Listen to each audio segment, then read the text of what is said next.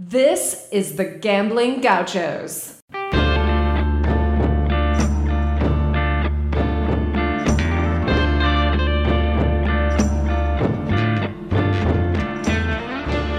You're listening to the Gambling Gauchos. Talking Texas Tech, betting on the Big 12 and beyond. We've got everything you need: money lines, memes, and matadors. Well, you want to quit, Ethan? That'll be the day. Now, here's Kyle Jacobson and Rob Bro, the Moneyline Matadors, the Casino Cowboys, the Parlay Picadors. You see, in this world, there's two kinds of people, my friend. Those with loaded guns, and those who dig. You dig. Win. The Gambling Gauchos. Oh, and one more thing. It's all West Texas. It always has been.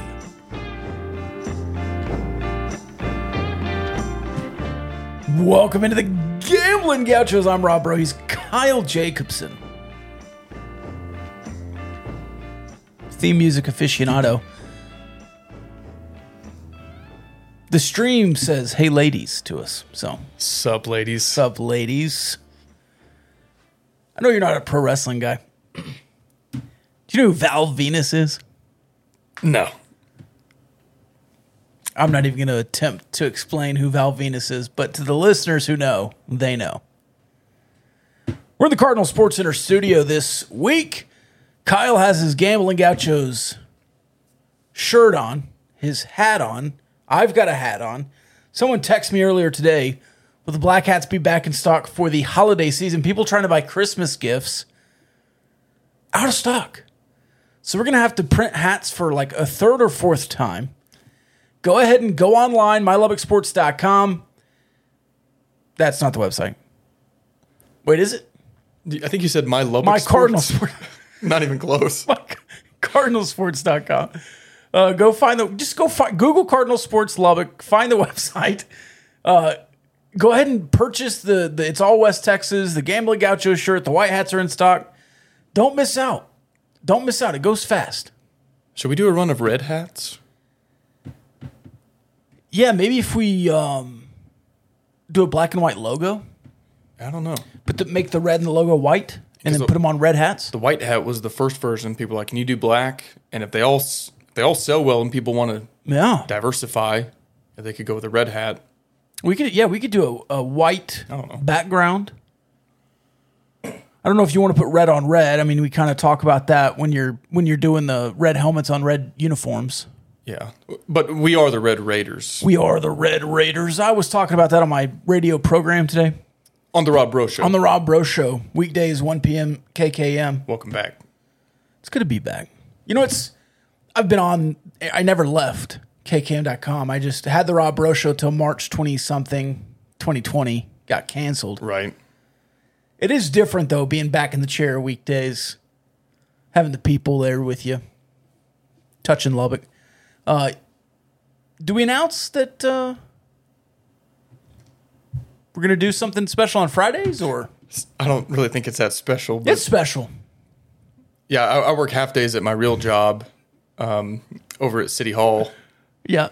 That's not where I work, but As the vice president of Lubbock, yeah. I work half days on Friday, so I might be able to. I don't know. Can I bring a sandwich, or do I have to skip lunch? No, or you can bring how's a that work? sandwich. Okay. I might be a little late, but Sure. yeah, tires screeching in the parking lot. I might be there at 105, 110. Coming in hot. Yeah. Front door should be open in the weekdays. Okay. Generally, you have to call someone and have to get let in. There are singles of people that are going to tune in just because I'm joining you. At least a dozen. Like probably 7. Well, Miss Mo. Yeah. Maybe. Nobody yeah. knows who that is. Okay. Not doxing anybody. Yeah. The Mo you know. The Mo you know. She'll Bro Show. really enjoy that I just gave her a shout out, by the way. Maybe, I don't know. Maybe she doesn't want that out there, that she listens to you. Maybe she's ashamed. I'll let you know. I think she might be proud of you. We are way off the rails. It's the Gambling Gauchos. What rails? I mean, we're playing what rails do we playing a have? top 16 team in the country this week. Oh, you guys aren't focused. You're tweeting about TCU. You're not focused about the game. We're a podcast. We don't have to be focused, you nimrods. And yeah, we're a podcast. We're about to go for 60 minutes or whatever. We can't send one tweet about TCU out. We live rent free in your minds. You guys tweet about us almost as much as you tweet about Tech. Like, Rent free. that is so objectively not true. And like, okay, so I tweeted about Kansas State's helmets today. Yeah. Oh, rent free. Is that rent free? Well, no, because it was positive. You tweeted the bridge. Like, is Iowa State rent free in our heads? That bridge is. I think about that bridge every day. I was really high on Blake Shapen coming into the season as Baylor rent free in my mind. No, again, positive. It's only negative. Okay. Rent free, yeah. Okay. You're paying dues on the rest with your appreciation. Okay. Well, and here's the other thing. This is funny to me, is the people who don't follow us, don't listen to us. Mm-hmm. Only see one tweet. And then they're like, oh, this the rare time the Gauchos say something positive about TCU. Like, no, if you followed us, Yeah. you would know that, at least I say, you had more mixed feelings on this. I was impressed by their win over Colorado. We tweeted about their TV number twice. I liked their uniform. Like, since the Cactus thing, I don't think we've beefed with TCU. There's not enough fans on Twitter for TCU to beef with. And then we make fun of an objectively bad video Yeah. that their own fan base is embarrassed by. It's, oh, you guys are always talking about us. Give me a break. The video was not just bad because it was riff ram boo bob bimbity booby. Lickety lickety zoo zoo. Yeah. It was an objectively bad video Yeah. that featured lawnmowers and the track that you're supposed to hide when you use the 360 camera. Yeah. It was an objectively terrible video. Even They were before- shooting still video with the 3D track, the 360 track still there. Even before we helped that go viral and fan bases all across the country saw how embarrassing it was, the initial replies to the tweet that came from a TCU fan account was like, geez, did we just throw this together last minute? This isn't very good. I hope they get a new one. Like, they don't even like it. Yeah. And then we sent one tweet about it. It's, oh, you guys are obsessed with it. It's laughable. By the way, that TCU burner account that tweeted that video, It's gone.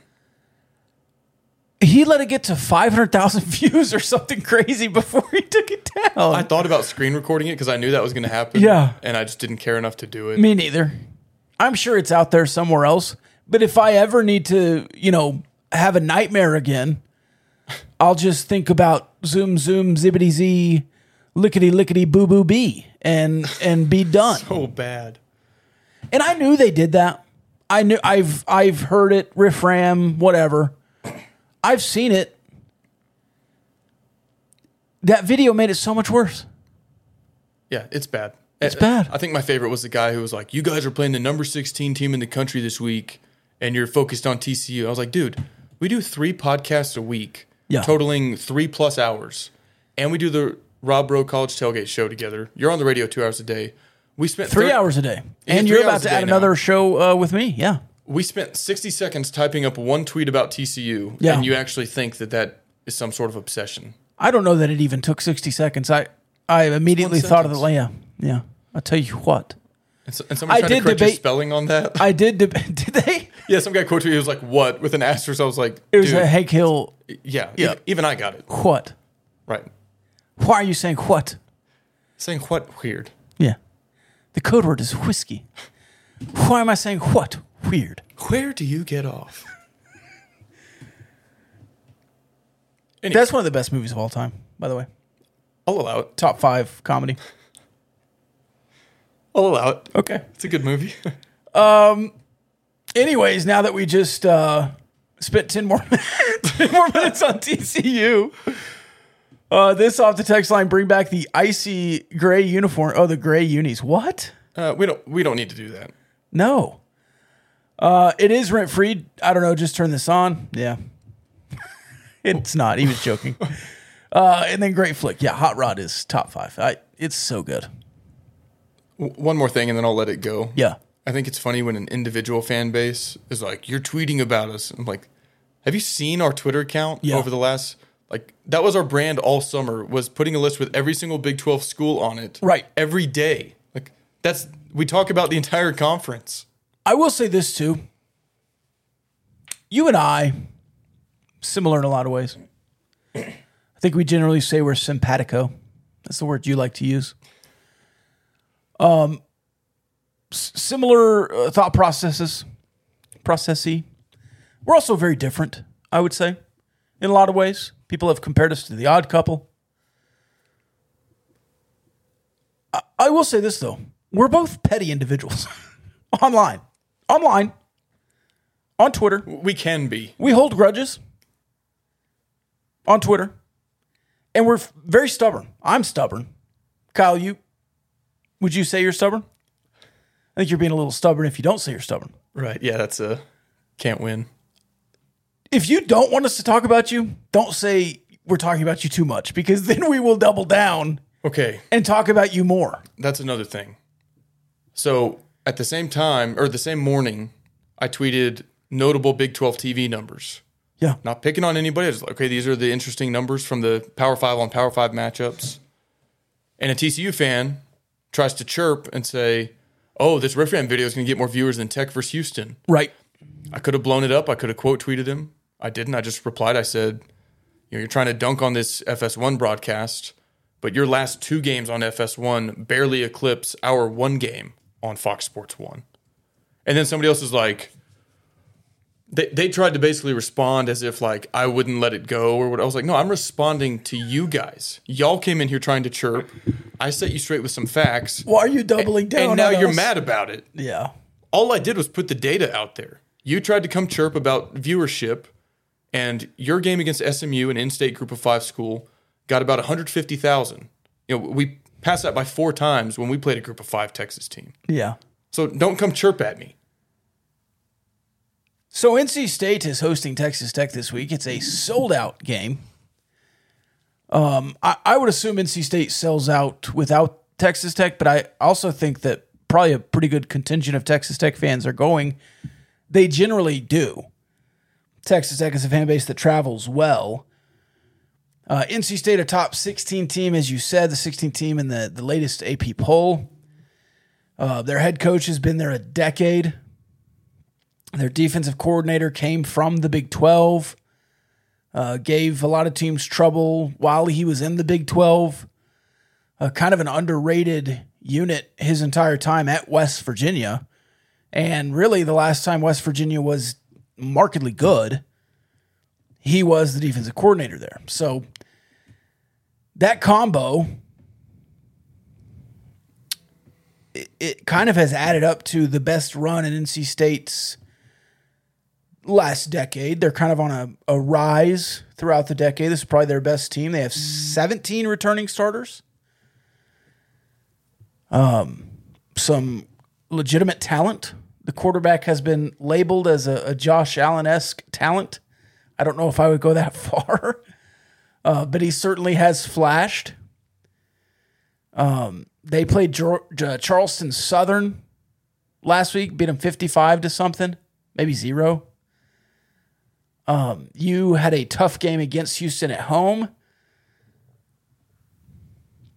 Overall thoughts, maybe on just the matchup in a broad sense of the word.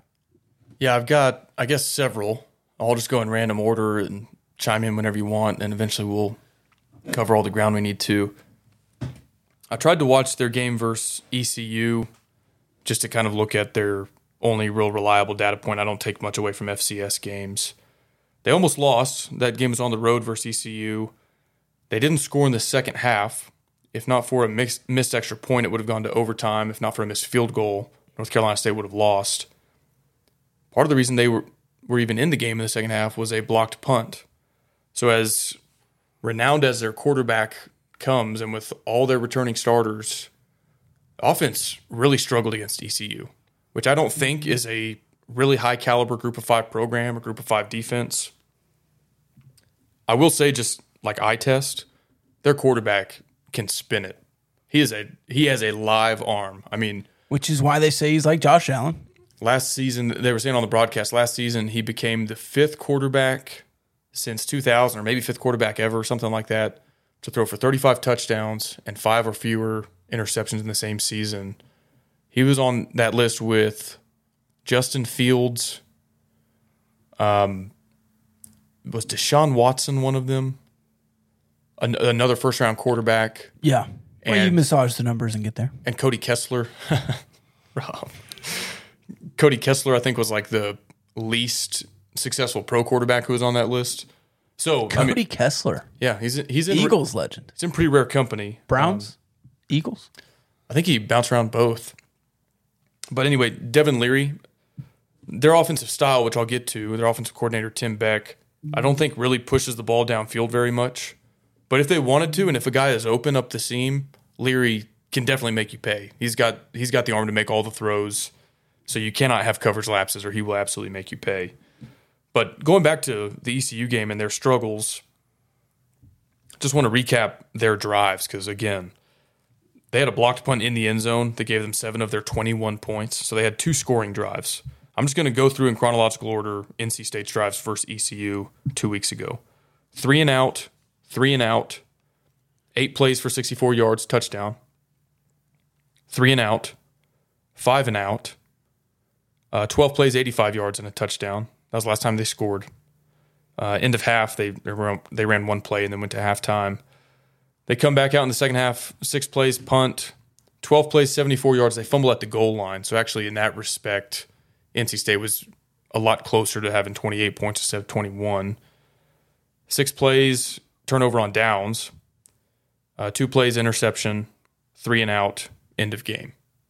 A lot of really bad possessions sprinkled in there. For as much as their quarterback impressed me when they were able to move the ball and when he did throw it downfield, I mean, more than half those possessions are turnover on downs, interception, or 3 and out. When Tim Beck was offensive coordinator at Texas from 2017 through 2019, they had pretty average offenses. Yeah, Like to say the least. Yeah, 56th, 61st in scoring offense nationally. And that's in a conference where, you know, allegedly you have more talent than everybody else. You should be able to punch down 11 times on your schedule. And yeah, they were apparently incapable of that. I went on a podcast with an NC State fan called the Red and White Podcast to preview this game, and he said, yeah, that's kind of been our MO on offense, much to the chagrin of the fan base who wants to see Devin Leary just, you know, they want him to let it fly. right. But Tim Beck calls all these short, intermediate screens. So in that respect, I actually think that kind of what they're trying to do on offense might match up well with your defense. I think your DBs are better on short distances, up by the line of scrimmage. Where I'm more concerned about them is downfield. Yes. And their quarterback can make you pay, but I don't know if they're going to really try to do that unless they sort of change their identity a little bit this game. Yeah, and what's crazy is you look at the stats, and generally when you hear an offense doesn't go downfield and is not able to go downfield, you kind of look at maybe 7 yards per attempt, which is really low. His is right at 8. It was 9.1 last year. 9.1 is not bad. But he's had at least 100 attempts in, 3 straight seasons. Coming into this one, he'll get there unless he's hurt early. He's already thrown it 60 times this year. 210 attempts as a freshman. 1,200 yards, 8 touchdowns, 5 interceptions, 48% completion. A little better as a sophomore, though it's COVID season. Only 4 games, 60% completion. Then he had 65% completion last year through ECU, which he really struggled against ECU. And then Charlotte, he's just 56.9% completion. Mm-hmm. Again, Josh Allen, he's not Josh Allen's size, though. He's kind of a small guy. He's listed at, I think, 6'1", 200. So he's probably 210. 5'11 and a half, 195. Yeah. And I would never wish for anybody to get hurt. You want to play everybody at their best. But, I mean, I can't help but wonder. So, I mean, you're blessed to have a guy like Donovan who's incredibly durable. He's got the frame for it. Well, you started with a guy who wasn't. Yeah, I mean, durable. Yeah, I think Shuck has the frame, but unfortunately has been injured 2 seasons in a row. But, I mean, I can't help but wonder if Tyree Wilson gets off a block and 6'6", 275 gets to tee off on this guy, I don't know. I'm just saying that could be a factor. He's not built anywhere near like Josh Allen in terms of his physical, his measurements and frame. The other thing I'll say, they have a solid slot receiver. His name is Thayer, I think. Thayer. Pulling it up. Thayer Thomas is their top receiver. He's a slot guy. Their, I guess, tight end, Penix, is out. And it doesn't look like they've got a ton of juice on the outside. I don't think they have anybody who's as individually talented as Tank Dell was.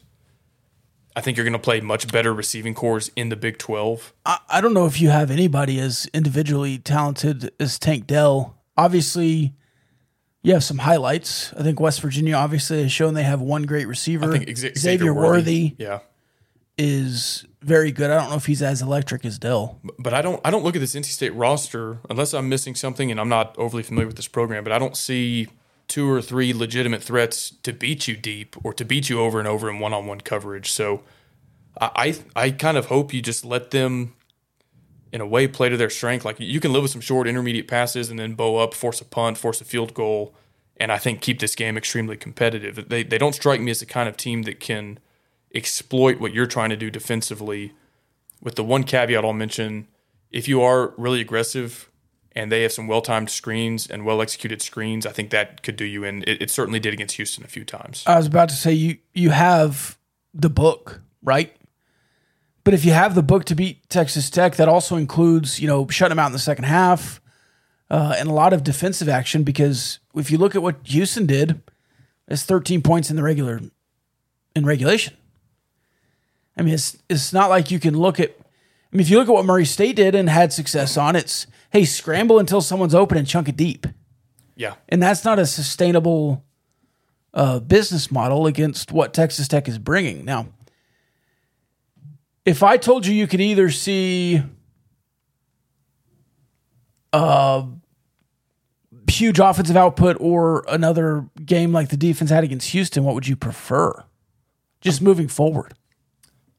Like for this game or for the season? Well, let's start with this game. It's next. You can't be looking around to the season here, Kyle. This is a very important podcast we're doing where we have to focus on each game coming up and we can't talk about anything else. You and I can't get ahead of ourselves. Yeah. We do not want to get ahead of ourselves. We don't want to have a mental lapse and overlook an opponent. So that was asked of me on that podcast that I joined. He was like, do you think y'all are overlooking NC State, looking ahead to Texas? And I was like, no, we're going on the road to play a top 20 team. I think they're pretty focused on that if I had to guess. But I think I just don't have a ton of faith that Tim Beck and the way this offense is constructed, I think they can be efficient. Can they win a shootout? I don't think so, but I also don't want Donovan to be in that spot where we're throwing the ball all over trying to get to 45 points, 48 points to win the game. Right. So I'm kind of not really comfortable with either. But, if Donovan is playing at his best and, I can't believe in some ways that this is only his 6th start because such a small sample size. Yeah, to look when he's at. 3-2, let's say it this way: you win either way.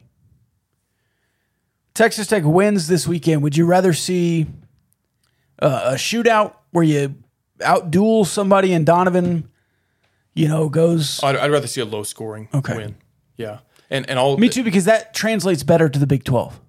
And I was just going to say, if people want to file this away for later, I think a really good comp for NC State in the Big 12 is Baylor.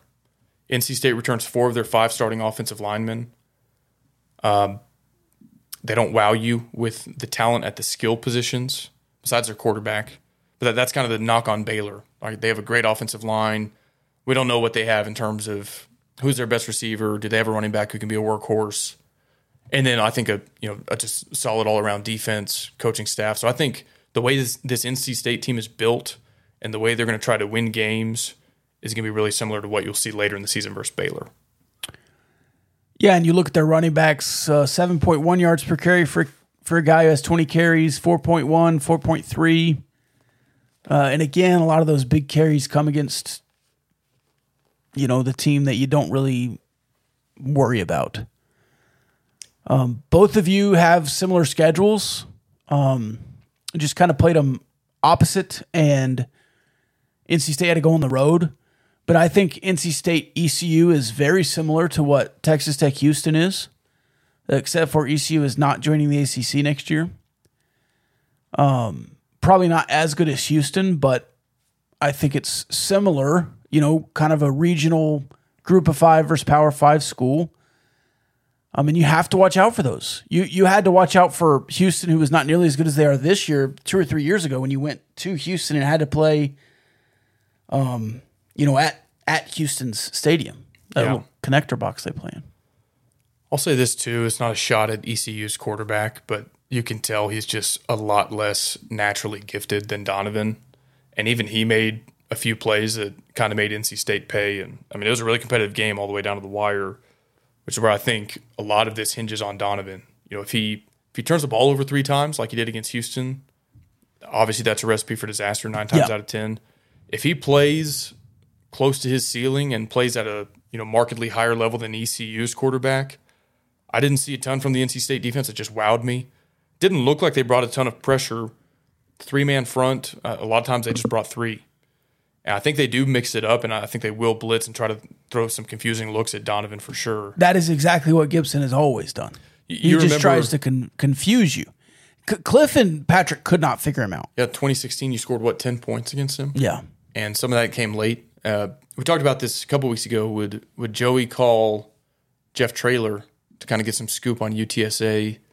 Kitley, I think, is probably still very close with Kingsbury, Mahomes. I wonder if he calls and just says, hey, you faced this Tony Gibson defense a few times. Obviously, it didn't work out great. A lot of those, can you give me any pointers? And then the other kind of interesting coaching connection is Ruffin is going to be on the opposing sideline. He's like a special assistant to the head coach. Yeah, it's basically like a consultant type role. Yeah. Like, I guess similar to what Gary Patterson's supposed to be at Texas. Right.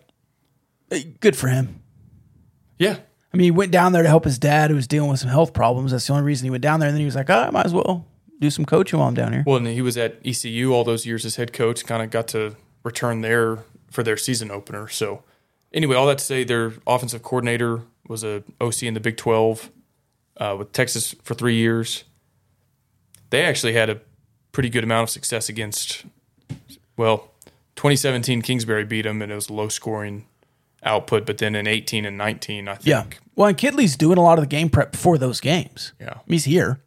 Hamby was here at that time, too. So it's not like these guys are unfamiliar with what Gibson is trying to do. I do want to go through Donovan a bit. Oh, let's do it. Okay. Dude, before you start, I keep watching the Houston game. Yeah.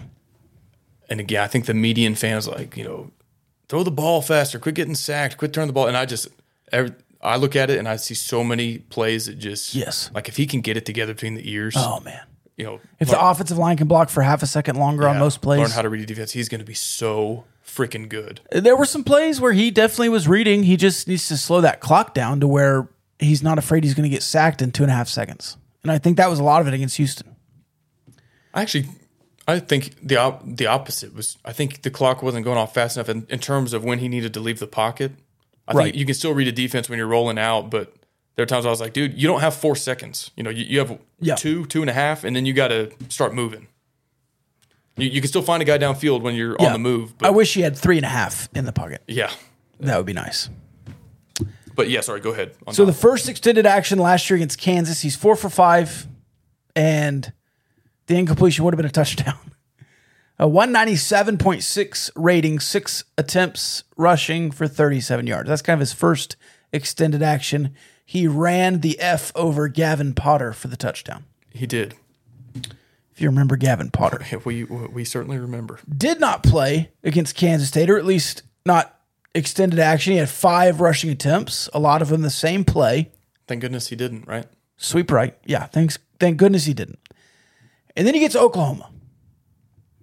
Comes in late in the second quarter, leads you to a position to kick a field goal. You can't get the field goal unit on.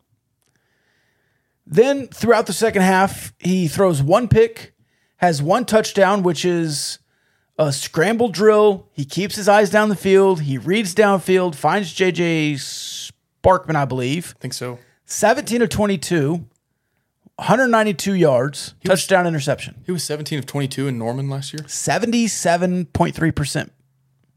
I did not remember that.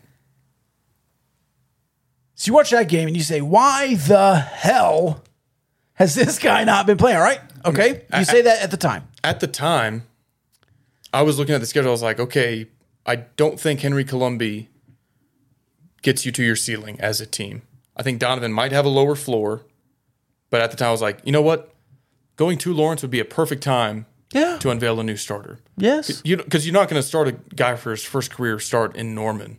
You obviously didn't do it for the K-State game. So I was like, Norman should have been start number 3. Yep. But again, thank goodness it wasn't. Otherwise, you probably would have beaten Kansas State, wouldn't have Joey McGuire right now. And I think in the long run, it's better. All right, so then you have Iowa State, which you probably drop if you have Matt Wells. So you might have still had Joey McGuire. But you really only needed the one more win to get the bowl. You could have been 6-3 at that point. Anyways, Iowa State, 25 of 32, 322 yards, 3 touchdowns, 1 pick, 14 rushing attempts, 50 yards. Pick was not his fault either. And the pick was not his fault. Kuntz had it. When he hit the ground, the ball kind of popped back up into the air. It was a weird fumble. I thought he was down. Then they either stayed with the call or reversed it. Now, because that was, the Big 12 refs tried to rip us off. Yeah. Like 8 times that game. Oh, it's not going to be up. Was that when the Big 12 refs tried to rip us off and we won anyway? Big 12 refs tried to rip us off. We won anyway. Then you go to Oklahoma State. Worst game of Donovan's career maybe he's ever played. High school, Pee-wee. 9 of 29, 31%. 10 rushes, minus 15 yards. So that was his second career start. Second career start. Against the best defense in the country. Third career extended action. Because I'm going to give a full half against Oklahoma's extended action. Sonny Cumbie did him no favors in that game. I am a big Sonny Cumbie fan. Sonny Cumbie forever. That 9 of 29 was 20 deep shots that he missed. If you're not in sync, Sonny, maybe throw it to the sideline. Maybe give him a slant or two. I don't know. That was a rough game for both quarterback and offensive coordinator. Yeah, and if you had receivers just cooking guys downfield, maybe it would have worked better. Yeah. And you did have some open shots that he missed. But for some reason, that's the game that sticks in a lot of people's minds. Yeah, and Oklahoma State has a good defense. They rarely get cooked. Yeah. And they have a bunch of pass rushers. If you are looking for something to get cooked, I would head over to the barbecue they're cooking up at Rahino. Rahino Barbecue, located in Olton. They're going to be in Plainview on Saturday this week.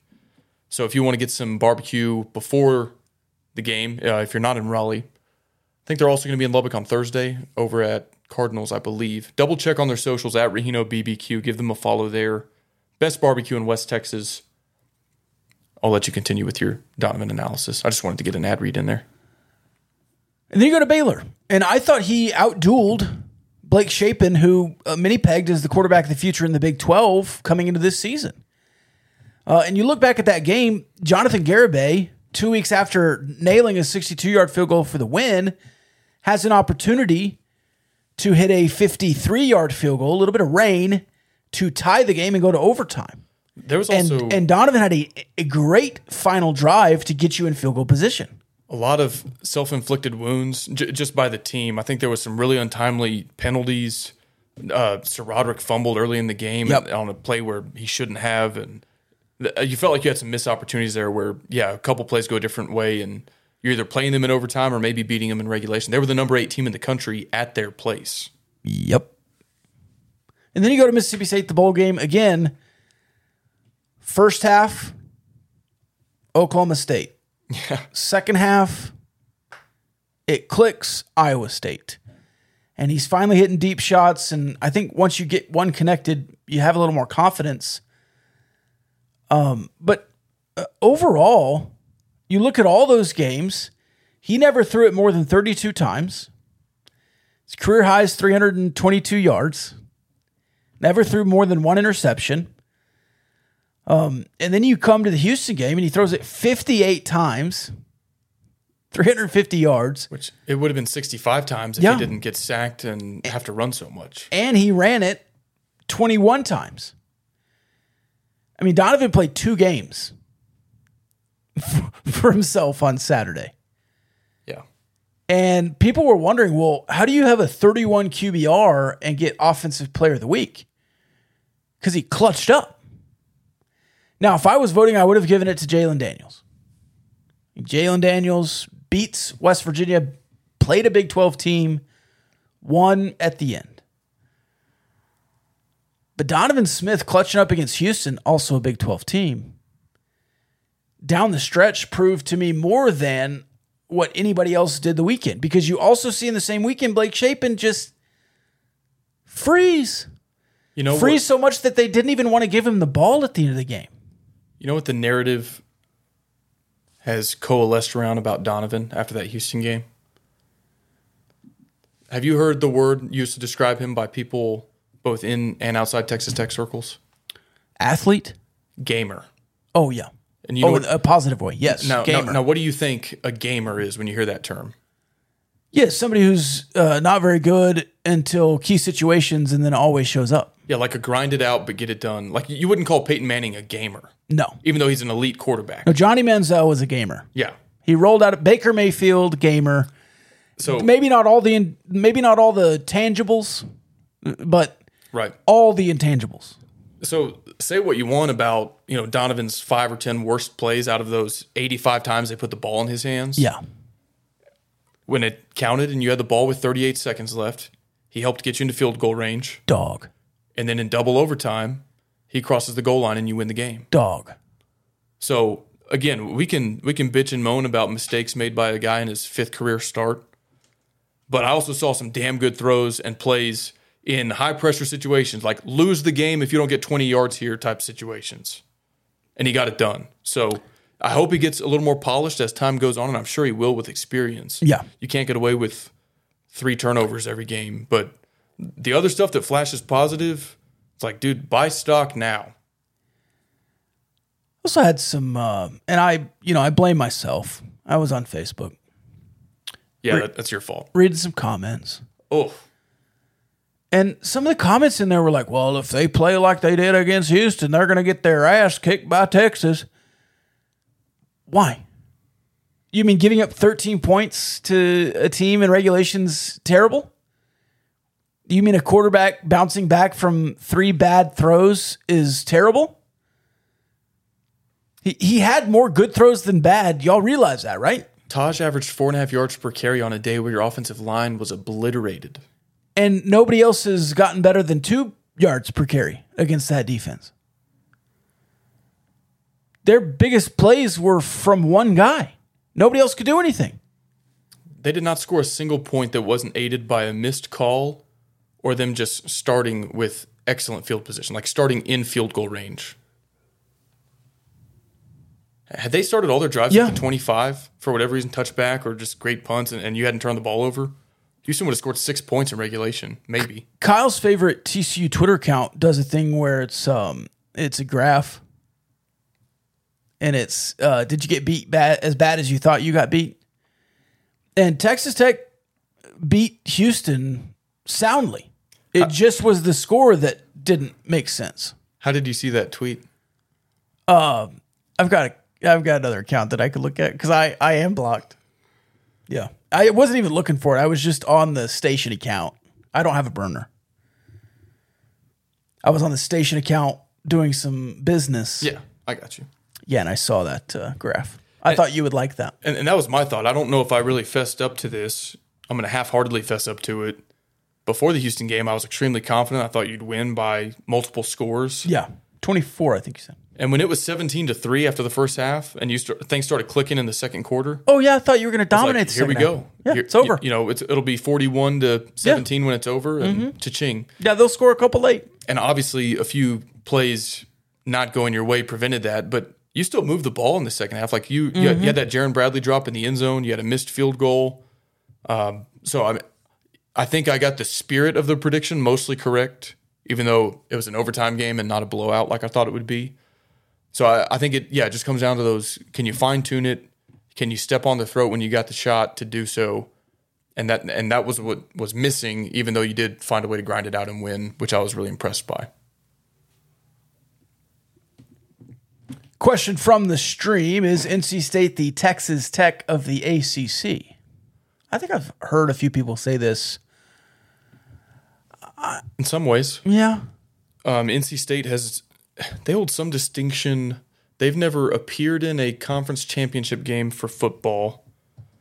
They haven't won a basketball conference championship or a baseball conference championship going back to some certain date. Right. And like they're the only Power 5 school with a drought in those 3 sports of that nature in that time span. Which they're not bad at any of those sports. Right, yeah. They're just kind of like mediocre in most of them. They had a really good baseball team. That's probably the when they got screwed twice out of the tournament. Out. Yeah. Have some basketball history, but they kind of get overshadowed by Duke and UNC. Well, they got Roned in 2020 out of the tournament. Yeah. And then their next season, they were like the first one out. Yeah, kind of just like a solid athletic program. Because I hear like Ole Miss is the Texas Tech of, or like Arizona State's the Texas Tech of the Pac-12. It depends on what people mean by that. And I feel like what it means to be Texas Tech has changed in the last 5 years. Oh, yeah, for sure. You've been to Omaha multiple times. You've been to a Final Four. You've been to 2 Elite Eights. What does that mean now? You want a track national championship? Yeah, you like to party? Yeah, for real, like that's what I think of. Like their fan base is like Texas Tech's. I don't know. Think about this. Cliff coached Johnny to a Heisman. Coached Baker, recruited Baker, who went to win one.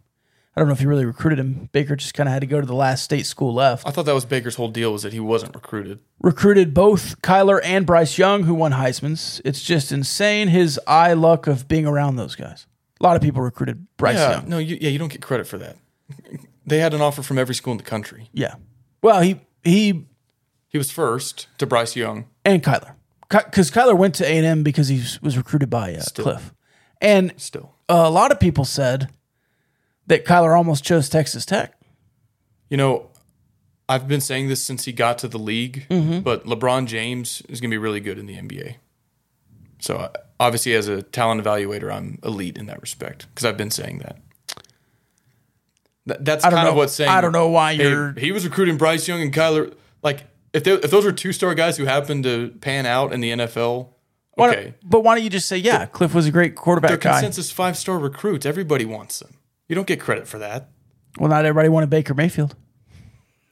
We didn't either. He was a walk-on. You also just who said that? I think Chase said that but you also kind of ignored the final 4 or 5 years that Cliff didn't get another quarterback after Patrick. Right. He parlayed a top 10 NFL draft pick into McLean Carter. No offense. McLean Carter, Alan Bowman. Jet Duffy, who was Mr. Texas football but did not pan out. Or Gatorade or whatever. Also, you didn't really need a quarterback. Offered Bryce Young at 14. Cliff had a recruiting class with 4 defensive players in it total. Yeah. So I'm not. There were other issues. I'm not. Yeah. I'm just reading the chat, man. I know. I hear you. If you storm the field, you're the Texas Tech of your conference. On that, lots of hate on this field storming. Other fan bases are. But by who? Other fan bases. But did you hear the reaction? Okay, first of all, the 10,000 students on the field obviously were having a good time, right? Yeah. Did you read any 10,000? Yeah, students. Yeah. I don't know about 10,000. I mean, it's 16,000 capacity? You think 2/3 of them stayed? There are not 16,000 students at every game. That's the capacity of the student section. You think that's all students over there? I don't know. I think 10,000 is reasonable. Okay, 8,000, is that okay for you? 5. Okay, 5 to 10,000. Okay, well, we'll go with 10. Can I continue with Let's the point? Let's go with 10, yeah. Did you read any interviews with the prospects? 22,000 students that were on the field, yeah. Did you read any interviews with prospects who were here? Oh, they loved it. Loved it. Yeah. So, I don't care that some grumpy U of H fans, or Oklahoma fans in our mentions. Yeah. Nice field storming for a group of, okay. What does that matter? Well, and you know what? No, they tore down the goalposts. No, they were mechanically lowered so that nobody could Well, tear that's them down. what Stuart Mandel was like, and the goalposts are down. And then they were like, oh no, they drilled those down. That's not. Mandel. So anyway, I just think it's become more common. Chris Beard at Tech just had the students come onto the floor. It wasn't a court storming. Yeah, well, that got out a few times last year. Oh, you stormed the court. You were favored by 20. No, so they did. They it at invite Texas. them down to. But I think that is becoming more like BYU did it as home favorites against Baylor, in the same night. First of all, if you're over and over and over just saying Texas Tech needs to have more fun, you need to have more fun at the Jones. You need to How make can the we Jones. get the students to stay? Offer them a chance to storm the field with a win. You can't storm the field if you don't stay. And all of those 22,000 students that stormed the field last Saturday, they're going to go tell all their friends, you missed out. And FOMO. Yeah, you'll see it all over Snapchat. FOMO stories. is one of the biggest things in college. We call it FOMO now. When I was in college, it was peer pressure. You're going to stay now, especially if the game is anywhere close. I used to be opinionated on when it's okay and not okay to rush the field or storm the court. And I think a lot of people just look at it through the lens of, was the opponent that you beat worthy of a court storm or field rush? No. But look at the other context. It was a ranked win, which a lot of those students probably haven't seen. None of them. Well, first time since 2019. It was Joey's first real win. Yeah. Anytime you win on the last play of the game, it's exciting. Even if you were supposed to win by 20, if you pull it out at the last second, there's some excitement. So I'm like, yeah, whatever. If y'all want to go on the field, I don't care. Have fun. Do whatever you want. Comments, storm the damn field all you want, show up, get loud, stay late. But I would think it would be embarrassing if you were Alabama and you stormed the field after beating Mississippi State. But you're not Alabama. Yeah, but and let's not pretend to be. But it's not that it's Alabama. It's Alabama who hasn't beaten a ranked team in 3 years. That just doesn't happen. They beat them a lot. That's what I'm saying. It would be weird for a team like Alabama who wins every game every year to storm the field. But for sure. I just don't care. You could... You know what? I hope Texas Tech storms the field 4 more times. If that becomes a tradition, if you win a home game, you storm the field, cool. I hope they beat Texas and storm the field. Hope they beat Baylor and storm the field. Don't hurt Patrick. Oklahoma's the other one. I guess just 3 more times. I don't know. Please don't storm against Kansas. Or Neil Brown. Even if you win on the last play of the game, maybe if you win on the last play of the game. I bet Saban would love it if the students stormed the field. I don't think he would. Who knows? Act like this program has been there before. All right. Actually, you might like it. I love the students having fun. That's what it's about right now. Yeah. Let's have fun. The flip side of that, when I was a student, you beat number 4 West Virginia. The game was in hand for all 60 minutes. So it was the opposite. It was a highly ranked opponent. Right. But no compelling finish. I was like, do we storm if we just won by 35? And the answer was yes. We did it. And so I was like, okay, let's go. I feel like it's one of those things, if the levee breaks, you just go. Yeah. Geno Smith, better than Russell Wilson? Yeah. Seahawks country, let's ride. Want to know? This off the stream here. Big 12 leader Kansas stormed the field. Hey, if they're in first place when they come here and you beat them, then sure, storm the field. Do you want to make some picks, or do you have some props for this game we have coming up? Oh, I don't have props. I forgot to make those, but I bet we could make some on the fly. Maybe let's do our Big 12 picks while I think of some of these. Okay. Do you have any other keys to the game, something you want to see? No, I want to see Donovan. I do not want to see Donovan as involved. I don't want to throw it 58 times and him run it 21 times. If he's going to throw it 58 times, I would love to see 20 runs from Taj Brooks and Saradrick. 20 more runs. I don't love throwing it to those two guys. You have a lot of receivers. Get them open. If you want to do a wide receiver screen, tunnel it, bubble it, motion them, throw it to them across the field. There's a lot of ways to do those screens without involving Saradrick Thompson. Now, if you want to run him out to the sideline and throw it to him, he's proven very good at those. But him getting his head around and catching the ball and then turning around again is just not his skill set. He is really good at other things. I would like to see you force the issue with Taj. Yes. Even if the run blocking isn't great, I think he's a guy who needs 20 carries. Well, and with both of them, they can, as a unit, wear you down. But especially Taj. Yes. And yes. Again, I go back to that data point. Nobody ran the ball well against Houston. I mean, Donovan did on scrambles. On designed quarterback runs, he did not. Sir Roderick did not. Nobody from UTSA did. And yet Taj gets 4.5 yards per carry on 18 carries. Like, well, why not 23 and let's take out 5 of those quarterback draws? So I think even if Taj is at 18 carries for 40 yards, you got to feed him because he can make a play. Yes. Even if the blocking isn't great, he can get to the second level. Once he's there, his vision is so good.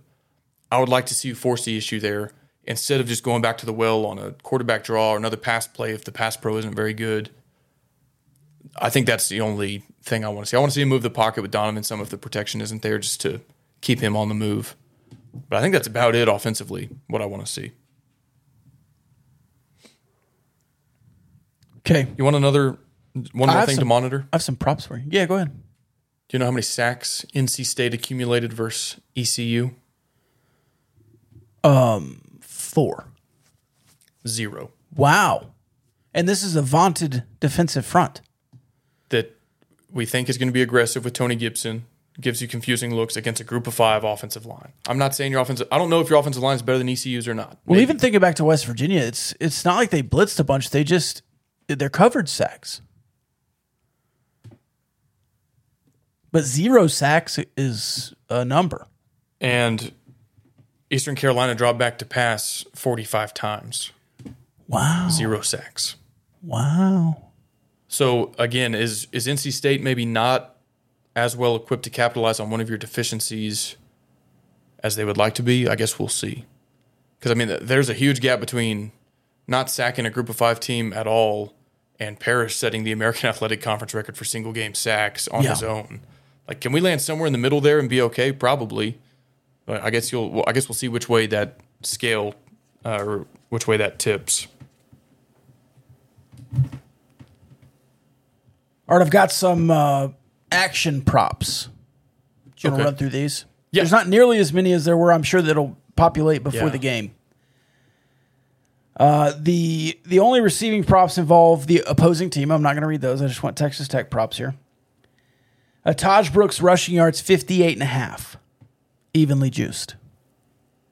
I'm going to say over because I think you need the over to be competitive in this game. I don't see a world where he has 57 and you're in a good spot. Donovan Smith 271.5 passing yards. Let's make it 300 total. If it's total, I'll probably go over. How would you do on Donovan 300 total? I mean, he had 70 plays last week. 80. I mean, I feel like I need to go. I don't think you'll take as many sacks this week. I think you'll scheme that out a little bit, and I think just the offensive line will play better. We talked about scheming and adjustments and all that. Sometimes the adjustment is the team just plays better, or a unit just plays better. Yeah, there's such a thing as having a bad game. Passing touchdowns, Donovan Smith, 1.5. Under is minus 110, but you got to pay a little extra, minus 125 to take the over. I actually think I'll take the under because I mean, I guess we'll get to our picks later, but I think this will be a low-scoring game, and so I don't foresee 2 passing touchdowns. I think if you're going to grind out some touchdowns in the red zone, some of those will be rushing touchdowns, whether from Donovan or one of the backs. So I'll go under there. They've got Taj Brooks rushing touchdowns at 0.5. Over. And that's plus 120.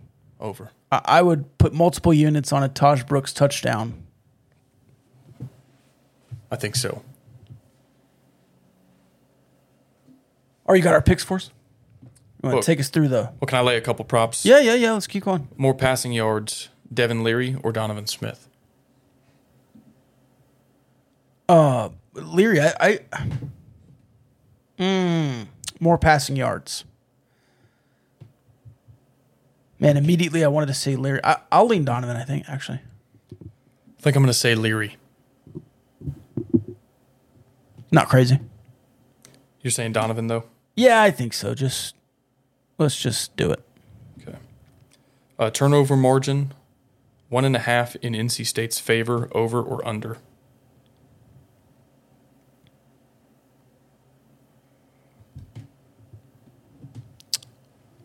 Under. So you think Tech will keep it like NC State +1 or even? I think it'll be Tech's favor? even, yeah. Okay, even. Maybe one in either direction. I don't think. I mean, if it's 2 in either direction, that team won. I think it'll be a close game. Like I said, North Carolina State did not sack ECU once. Was Donovan sacked 6 times against Houston? Is that right? Yeah, a lot. Over or under 3.5 NC State sacks? I think that's going to be a major point of emphasis this week. I'll say under. I mean, maybe eat a couple. Eat 3.5. Of course, you can push on a 3.5. Well, no, you can't because you have whole sacks if you're getting sacked. Yeah, team sacks. Right. Yeah. I'll give a hopeful under. A hopeful under. I think the offensive line plays better. I'm going to say over, kind of as an emotional hedge. Until it And doesn't, yeah. It was so bad. It wasn't like... Yeah. I mean, yes, Houston's front 7 played well, but also your offensive line was not even extremely competitive. Yeah. That's all I have for prop bets. So now we'll go across the Big 12 here. I know this kind of gets in the way of the prediction, but they've got 11.5 points per game. Who has their 11.5? defense? They gave up 21, and they didn't give up any. They gave up 20, 23, whatever it They was. gave up 20 to ECU and 3 to Charleston. Let's just say the ECU total over under Tech points scored 20.5, 19.5. Over. Okay. Yeah, I agree. I'll give a final score prediction at the... Yeah, so we haven't done a...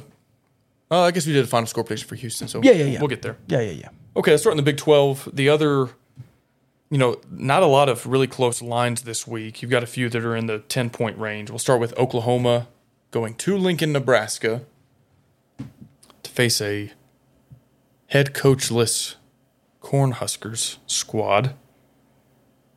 11-point spread, total 66.5.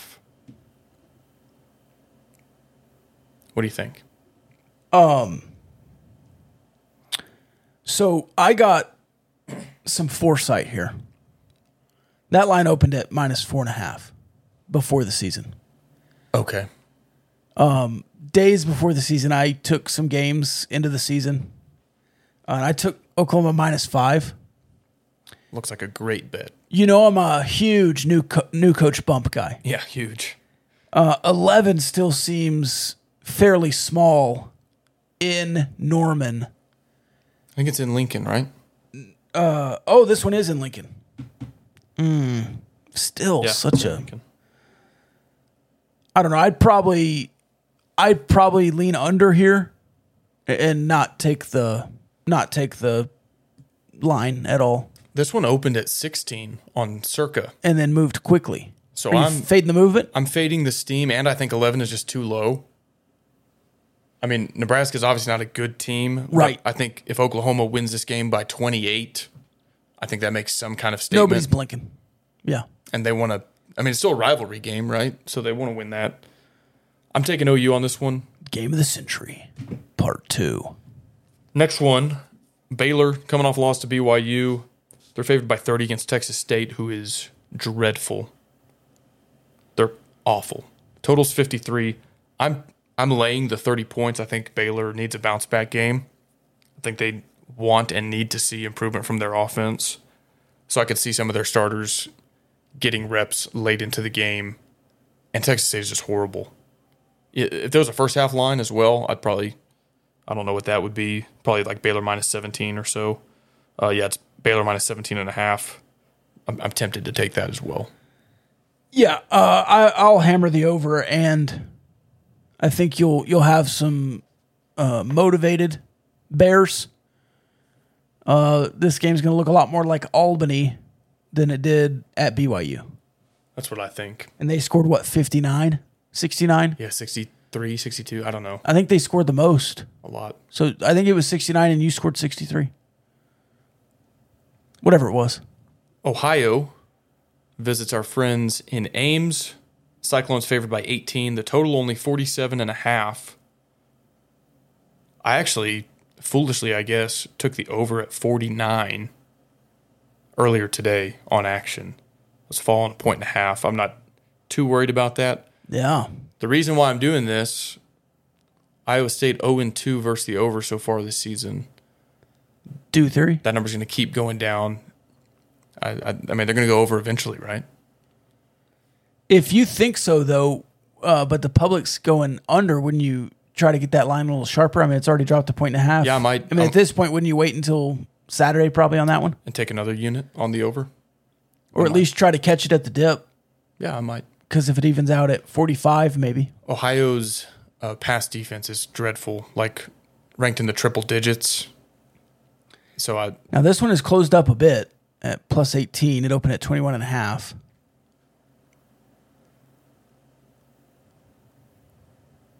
You taking the clones? I don't like the line or the number. Yeah, I'll take the clones. Minus 18. I would lean under. You're leaning over. Yeah, I'm going over. Okay. Going over on the next one, too. Tulane at Kansas State. The Wildcats favored by 14. Total is only 47.5, so it's the same total as Iowa State. I got it at 46.5 earlier today on action. And Kansas State is also 0-2 versus the over. So Tulane is 2-0. 2-0 Lane. 2-0 Lane. They beat Alcorn State 52-0. And then they beat UMass 42-10. Tulane is a school in the last couple of years who has gotten up to play Power 5 programs, but they're not very good. But I think there's a reason this line moves 2.5 points in the first couple of days toward Kansas State or away from Kansas State, however you want to word it. But it started at 16.5. It's now at 14 even. If this got to 13.5, I'd hammer Kansas State. At this point, I'll take the over and wait for the line to get sharp. If it gets any closer to Kansas State, I will take Kansas State. K-State hasn't really allowed a touchdown this season. No, but I think Tulane maybe can score a couple. Missouri scored a touchdown, but it was because Eli Dorkwitz called a timeout with 5 seconds left to run another play. Yes, Dorkwitz is a great name. Mizzou had 6 points, both field goals to that point. And then K-State, I think, held South Dakota to 3 points in their opener. So they basically gave up 3 field goals in 120 minutes of football.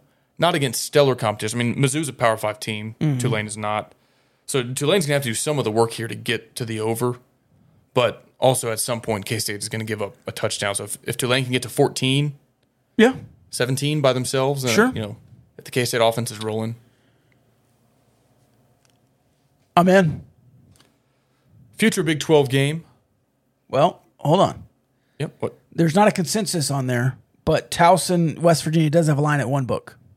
What's that? 37. I'm not going to make you make a pick because it's not consensus. Yeah. 37.5, and then the total 53.5. I would never bet on this game. Or Towson 2-0. West Virginia 0-2. I mean, the dynamics are just so hard. Anytime you've got Power 5, especially versus FCS. Yeah. And then you're dealing with a team that just lost to Kansas, that probably has a lame duck coach, a team that doesn't believe anymore. Are they way better than Towson at every position? Yeah, I'm sure they are. 37.5 points is a lot, though. It's like, if they're a really tough team, maybe they bounce back and win by 52. I might sprinkle the over at 53.5. I think Give up a couple touchdowns. I think that would probably be the only play I might consider making in a game like that. All right, carry on. The Jayhawks, alone in first place at the top of the Big 12, are going to Houston. They're 9.5-point dogs. Total is 57. Can Kansas keep this going, or do you think Houston bounces back from the Tech loss? So I have said this trend a billion times. I do think Houston bounces back. But kind of autoplay at this point. Kansas opponent and the over. I'm going to play it all year. I'm going to play it in all 12 games. And after the last 3 seasons, it's hit 60% of the time. The over hit last week. I'm very comfortable in all of the overs Kansas plays at. I don't care if it gets to 70 because I have full faith in Jalen Daniels as the best Daniels in the country at quarterback. Their running back Neal has scored like 5 times in 5 carries or something crazy. 5 times in 12 carries or whatever it is. They have a couple of wide receivers. The defense is not good. Except for the pick 6 to end the West Virginia game.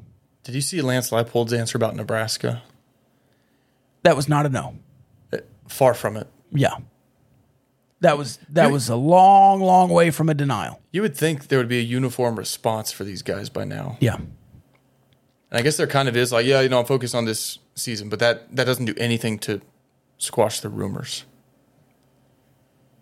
And winning 3 games at Kansas is an improvement. But it also shows, hey, this guy can do it. He might want to interview before he has to play the rest of the Big 12 games. Maybe. Does he lose shine if he loses 8 in a row to end the year? Their last 4 games against Power 5 competition, 2-2, with a road win in Austin and a road win in Morgantown. Their 2 losses were by 1 possession. Yeah, you've said that just as much as I've said their betting trends. Yeah. I mean, I just think it's not like, yeah, they beat up on Tennessee Tech. Oh, they're not crazy. It's not crazy. I don't think it's okay, yeah, they got up to beat Texas. Texas was horrible last year. So it's not just that. You're betting on Kansas this week? Plus 9.5? No, they're 2-0 against the spread, so I think that's going to come back down to earth. I also think the public perception, people are a little too high on Kansas. It's still Kansas. Houston has not covered yet. Yeah, they covered, depending on where you got the line, they covered against Tech.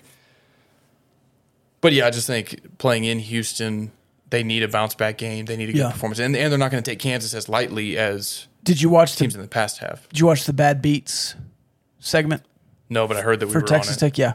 He had it on the screen as 62 total, which you bust by 1 on the touchdown. And he also had 2.5 Houston or Texas Tech, whichever way it was. Yeah. So yeah, I've actually got Houston in this one. All right, there is actually a line for Arkansas Pine Bluff, Oklahoma State as well. Both teams 2-0. There's not a line, but there's a total.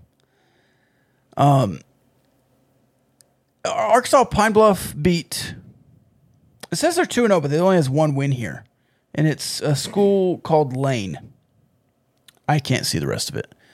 The total is 61.5.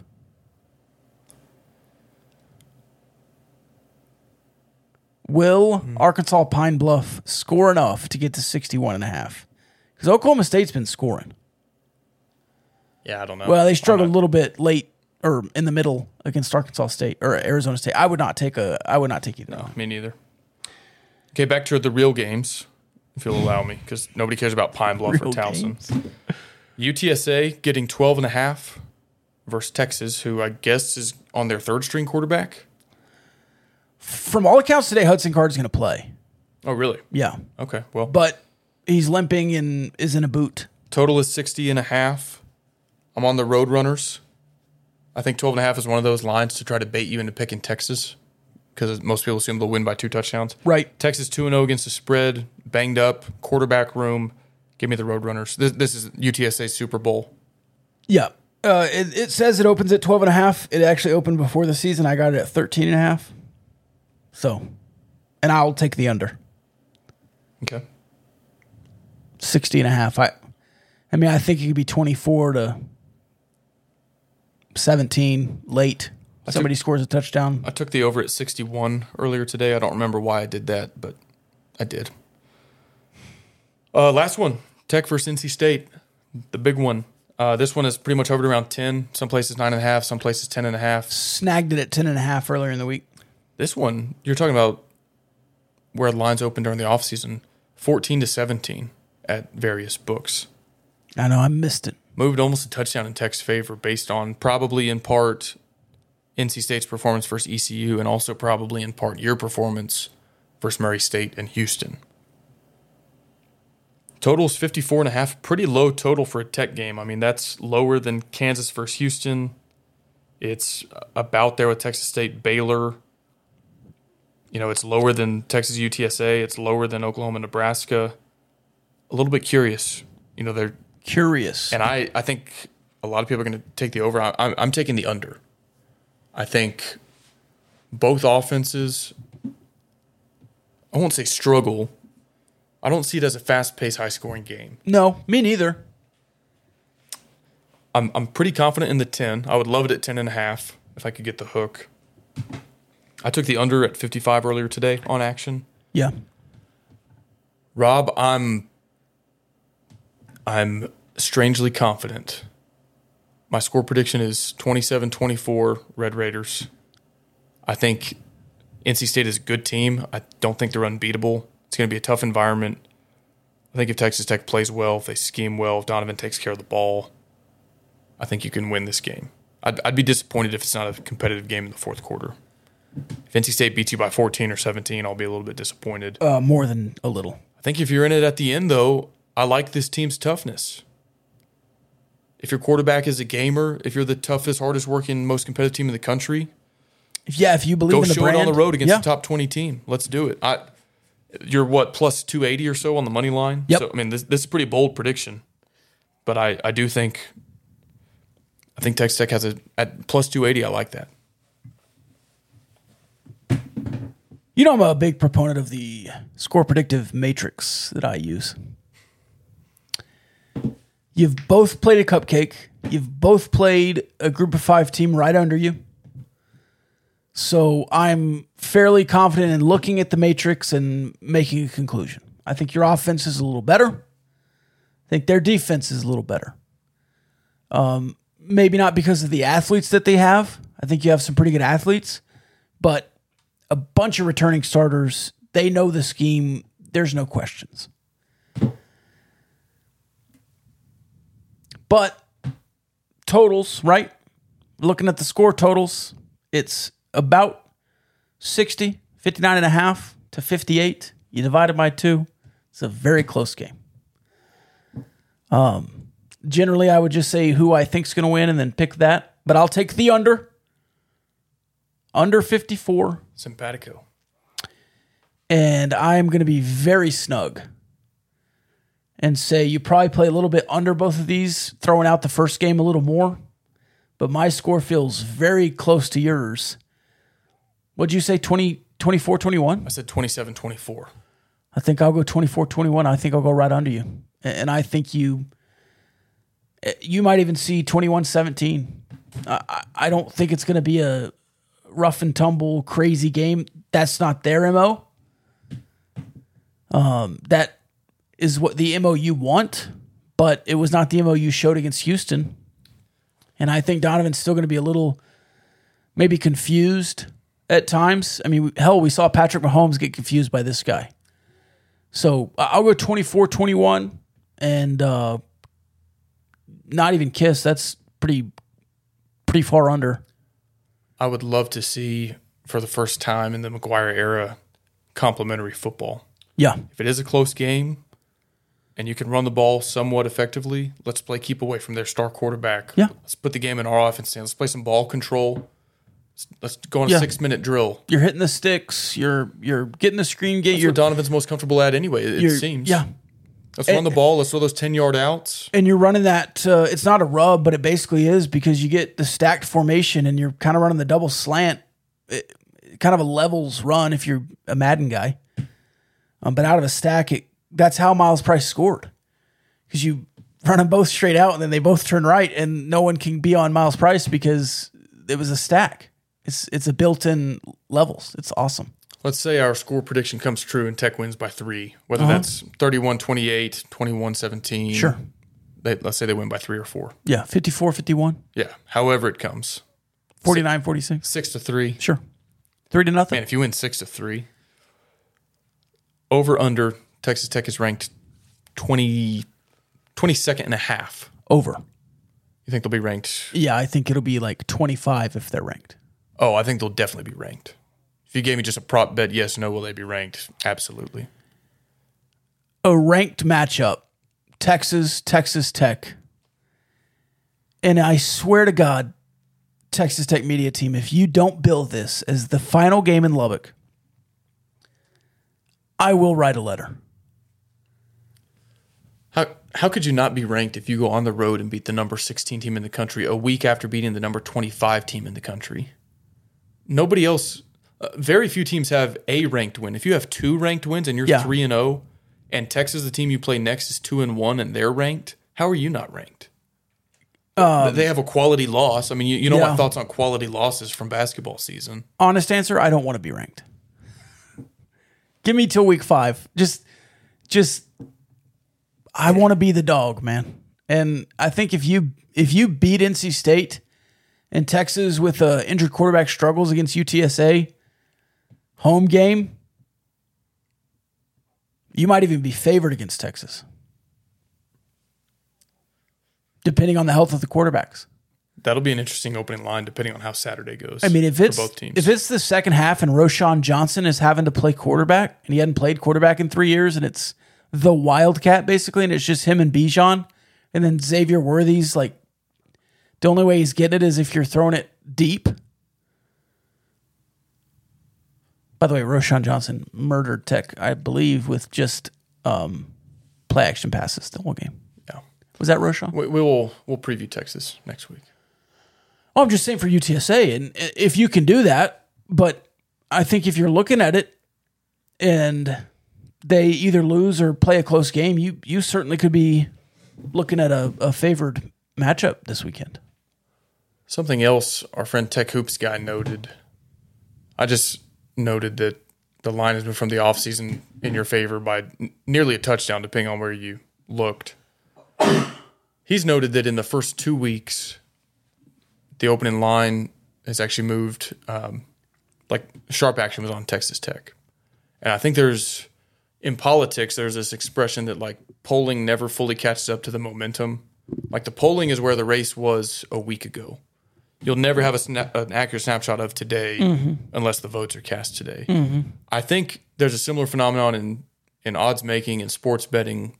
Like the public isn't going to realize Tech is better than the odds makers pegged them before the season until it's too late, quote unquote. So I think is too late, week 6, or you're saying like the whole season? If you beat a team like NC State, right, or come out of the gates 4-1 against the spread in your first 5 games, or something like that, you would have only profited from that. Then you might overcorrect had you bet on Tech the first 5 weeks. So I think that the 10 points, I think it could be behind the curve in terms of the trajectory. I think like after the game is played or 6 weeks from now, if you played them again in Raleigh, the line would be closer than 10 is what I'm getting at, with the same guys lining up. Okay. And it's strange, dude. I did not think before the season I was going to predict this as a win. I know it's a small sample size looking at this team and looking at NC State this year, but I think they're beatable. I don't see anything that they do that just doesn't match up well with what you're trying to do, and where I think, it's just going to be too much. And it is going to be a rowdy atmosphere, first road game for a lot of these guys. Yeah, but you look at Donovan's last 2 games on the road, it's Baylor and it's the bowl game. Yeah, he's played in Norman. Unless you go true road and it's Norman and he's seen some Baylor, stuff for a guy who's only going to make his 6th career start. But man, I get so freaking hyped watching Donovan clips, even in a game where he struggled a little bit. Glad you've caught up to me on my Donovan. And I just like Taj. Dude, if that game was 5 quarters, you would have fed Taj the ball 12 times in the 5th quarter, and he would have just like it was about to break. So I want to see some of that. And I think both your running backs can do that. I'm still in on SaRodorick. I know a lot of people are all in on Taj, and I am too. I think both of your quarterbacks should be used a lot in the second half, 4th quarter. Running backs? What did I say? You said both quarterbacks? Both running backs. Okay. I do not want to see Baron Morton throw another block. I know that much. You don't like Baron Morton at tight end? H-back? No. Yeah. Whatever it was, no. You have 3 quality tight ends that just as good. Better. Maybe I'm just way too hyped up on McGuire and Donovan and Kitley and all that, but I did not see myself picking you to win straight up as a 10-point dog on the road. But That's my honest opinion. And I'm not going to sit here and try to hedge and lie to everybody like, yeah, it's going to be tough. You're going to lose by 2 touchdowns. I don't believe that. So I can't sit here and say it. No, and I don't feel as good as you do. I probably should say NC State 24, Texas Tech 21. But you kind of got me going, so I'll trail you. I'll trail you with the money line. And, hey, I might feel different in a couple weeks if the O-line issues don't ever fix themselves and the defense starts getting exposed again and we think Houston was kind of the anomaly, then maybe I'm not just going to sit here and say Texas can go 12-0. I'm not going to pick us every week, but again, all I can do is be honest. And after looking at it, that's what I think, even though it's going against the grain a little bit. Are you finding a tribute to North Carolina to play us out on? North Carolina band tribute to Texas, actually. Oh, okay. Final thoughts? Final thoughts. Thank you to Cardinals, Diversified Lenders, and Rahino Barbecue. Check out their socials, websites, all that good stuff. Great local businesses to patronize. If you're coming back for the Texas game, if that's your first one this season, gear up at Cardinals. They've got Gauchos merch, Texas Tech merch, local high schools, pretty much the whole spectrum. So that's all I got, man.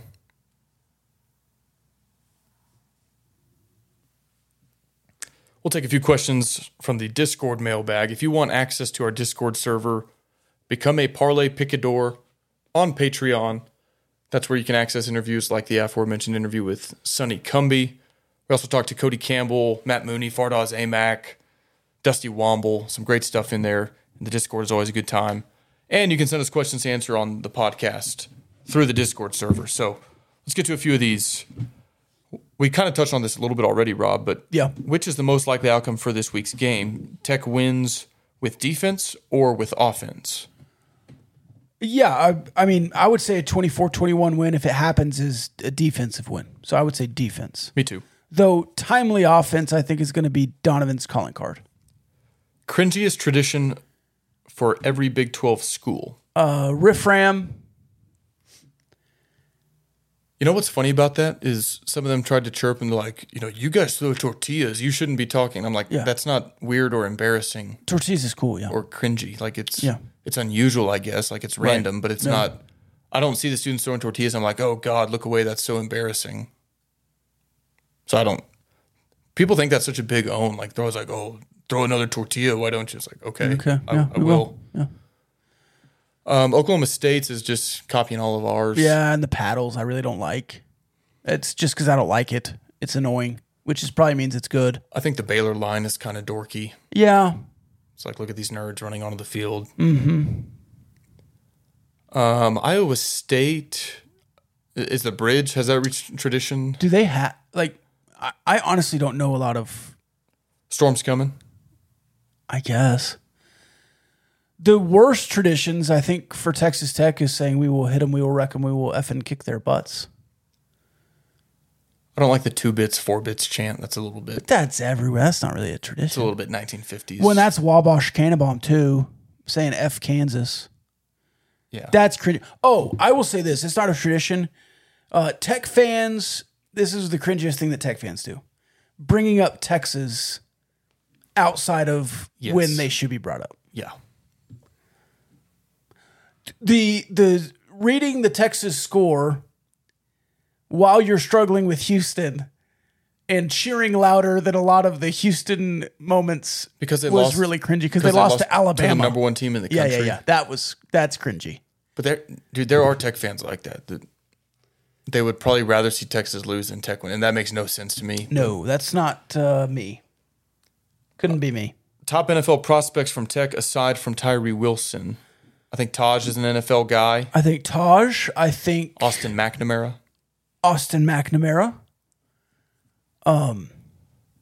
Rashad Williams, I think, would have a shot just based on measurables. Muddy Waters. Mike can go get a camp invite somewhere.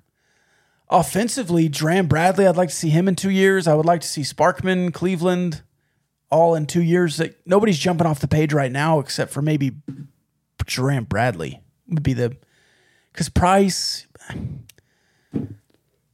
probably just doesn't have the measurables for it. I wonder if Krishan Merriweather I wonder if he has the lateral quickness to make it. He's the number 1 rated linebacker in the country, and I would not have assumed that. And that's actually the next question. Sean Merriweather is the best linebacker in America. Some are saying true. He's the best run stuffing linebacker, yeah. If you believe PFF. I also don't love Tyree Wilson in coverage. There was a couple of times he was in coverage and was not really in a good position. You almost got a pick on it one time. Yeah, was he thrown away from Tyree Wilson, or was that just an awful pass? I think he was confused at the look. Okay, well then keep doing it. I mean, if you do it 5 times a game, I'm okay with that. If he rushes the other 70 plays. Oh, yeah. How back is Texas after losing to Alabama? That one's timely. Speaking of. A lot of them did seem to perceive that as a moral victory. Yeah, there's a lot of that going on. There were some tweets in the fourth quarter like, hey, win or lose, this is a win for Texas. And a good friend of mine said, after that game, I think we'll win every Big 12 game. Sure. Go for it. Sark said they just ran out of time. That's so Beard, so Aggie. So Beard. BYU, Baylor doing numbers in that late spot is incredibly... read it right.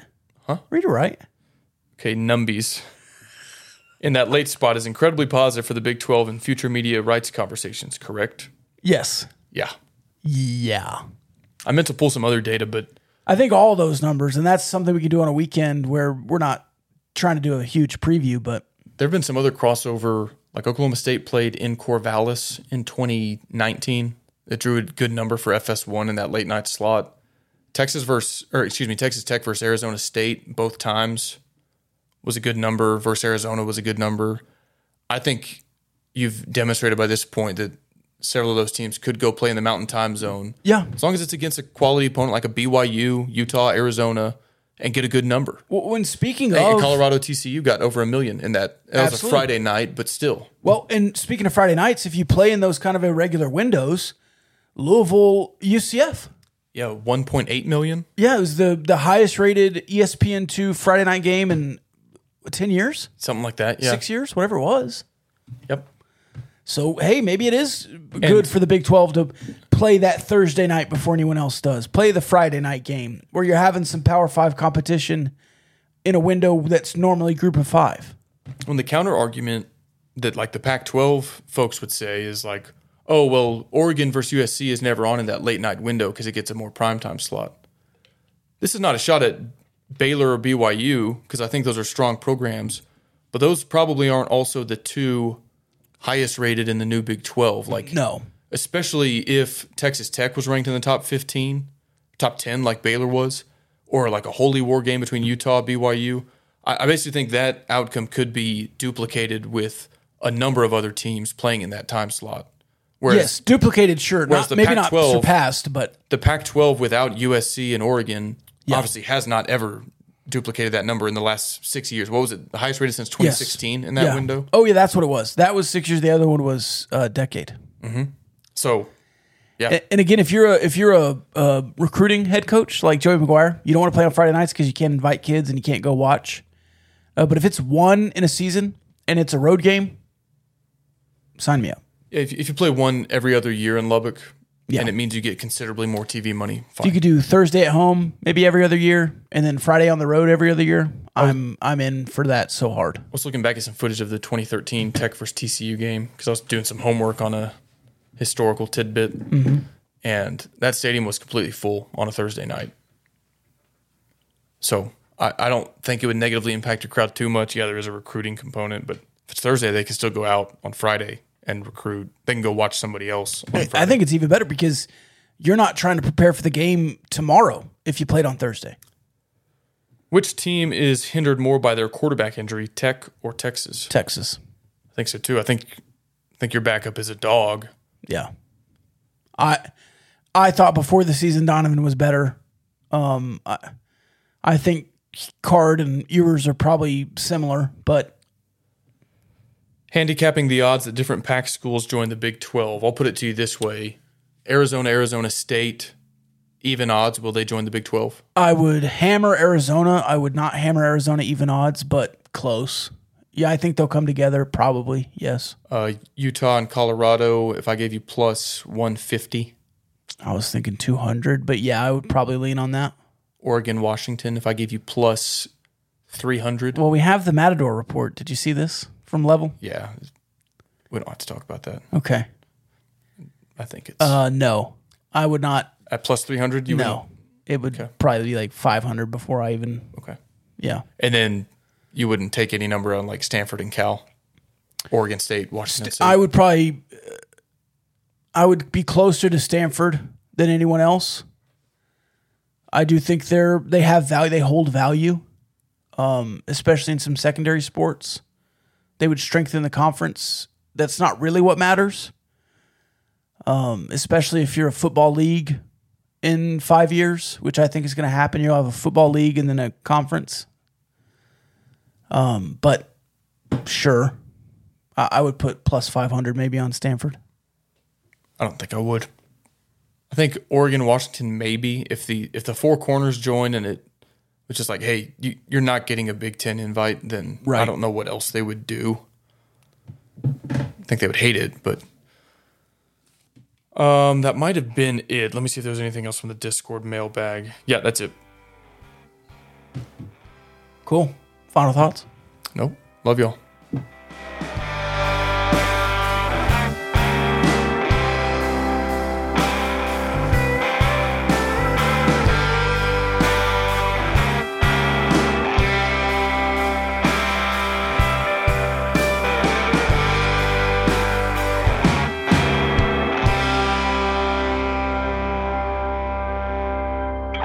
Sending you a postcard from Wichita Falls. That's where it all started, baby. That's where it